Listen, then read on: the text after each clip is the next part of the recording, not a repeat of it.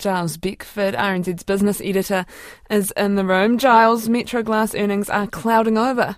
Kia ora to you, Charlotte. Yes, the glass manufacturers posted a bigger full-year loss as it's written down the value of assets by $10 million, with the outlook for the construction sector softening. Net loss $10.5 million. That compares with a $500,000 loss last year, although revenue is up 12% to just over $263 million.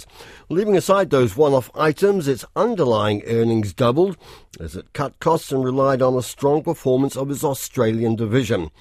Chief Executive Simon Mander says the longer-term outlook is uncertain, but there are some short-term positives. Economic headwinds from inflation, lower house prices and other external pressures are likely to accelerate the decline in building activity through the second half of FY24.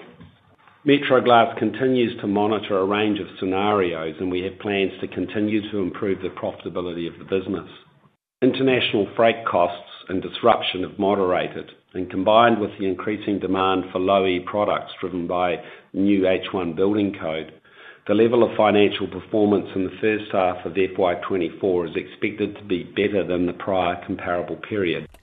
Well, the company is looking to cut its net debt by more than $5 million to below $55 million in the first half of this year. Another one to report today was aged care provider Radius Residential Care. It's posted a record underlying profit by up 32%, despite a difficult trading period. The full-year net loss, $2.1 million. Now, that compares with the previous year's $2.7 million profit, but that did include some big valuation gains and lower interest costs. A 10% boost in revenue lifted the underlying profit to just over $14 million. Chief Executive Andrew Peskett says it's been a challenging period with COVID and weather, but on the plus side, there are good signs on the nursing shortage. In particular, executing our stated strategy, 93% occupancy at period end, which is some 7% above our competitors, and very importantly, filling our registered nurse pipeline.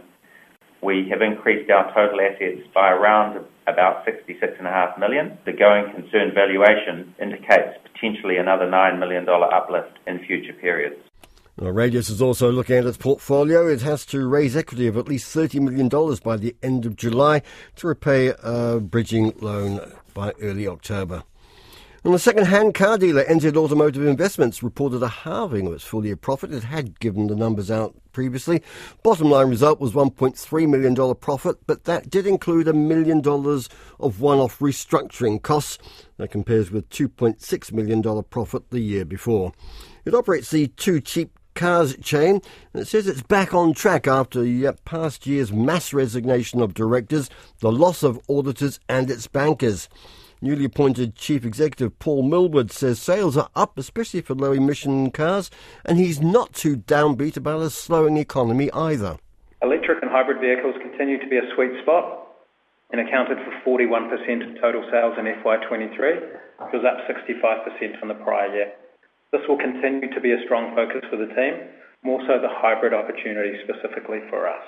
Economic headwinds are no doubt there, although we anticipate the used car market segment will actually remain buoyant, and unique to Too Cheap Cars, we actually see the economic clouds as a positive, given our brand positioning at the affordable entry end. Paul Millward says the company will change its name to its brand, Too Cheap Cars.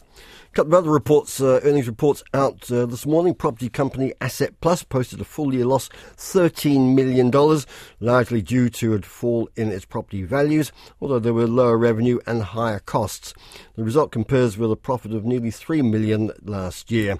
The company had a $13 million drop in the value of its properties, and rental income also fell as it divested a site and lost a key tenant in another property. It says it is not paying out a dividend at this stage as it looks at the direction of the company. And the FPOS payments firm SmartPay has nearly quadrupled its full-year profit to $8.5 million from $2.2 million previously. Revenue up more than 60%, increased sales in Australia, the main reason for that. Our tax advisor says the Working for Families policy needs a rethink as part of a broader look at the tax system. Various tax credits are available under the scheme, but as incomes rise, taxpayers can find themselves in a higher tax bracket, so-called bracket creep, effectively undoing the benefits of the scheme. Mike Rudd, a tax director at Baker Tilly Staples Rodway, says it's become a bit of a money go-round and it needs fixing, but in the context of an overall overhaul of the tax system.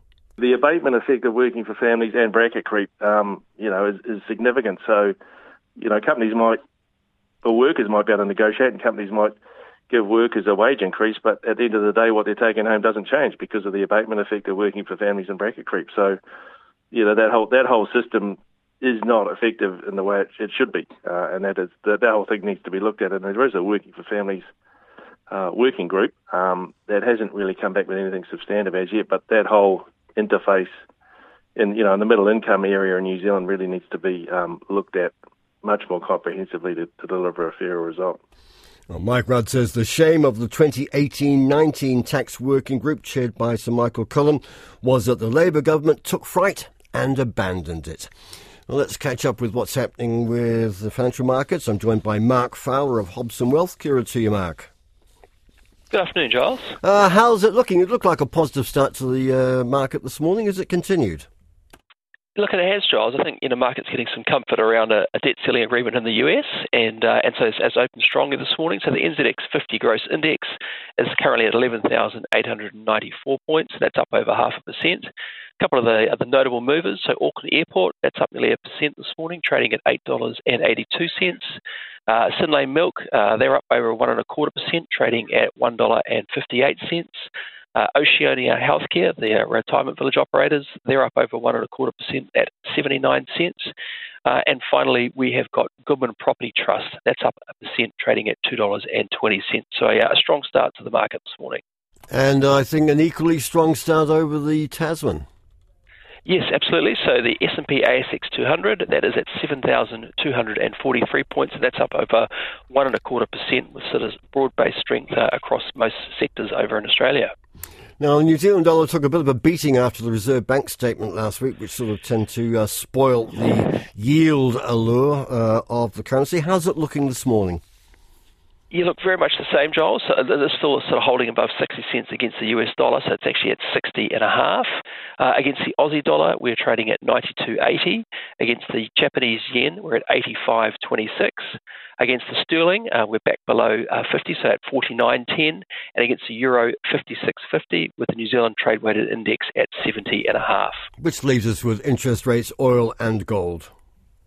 Yeah, sure. Interest rates remain elevated, particularly in the front end. So 3-month bank bills, they're trading at 5.73%.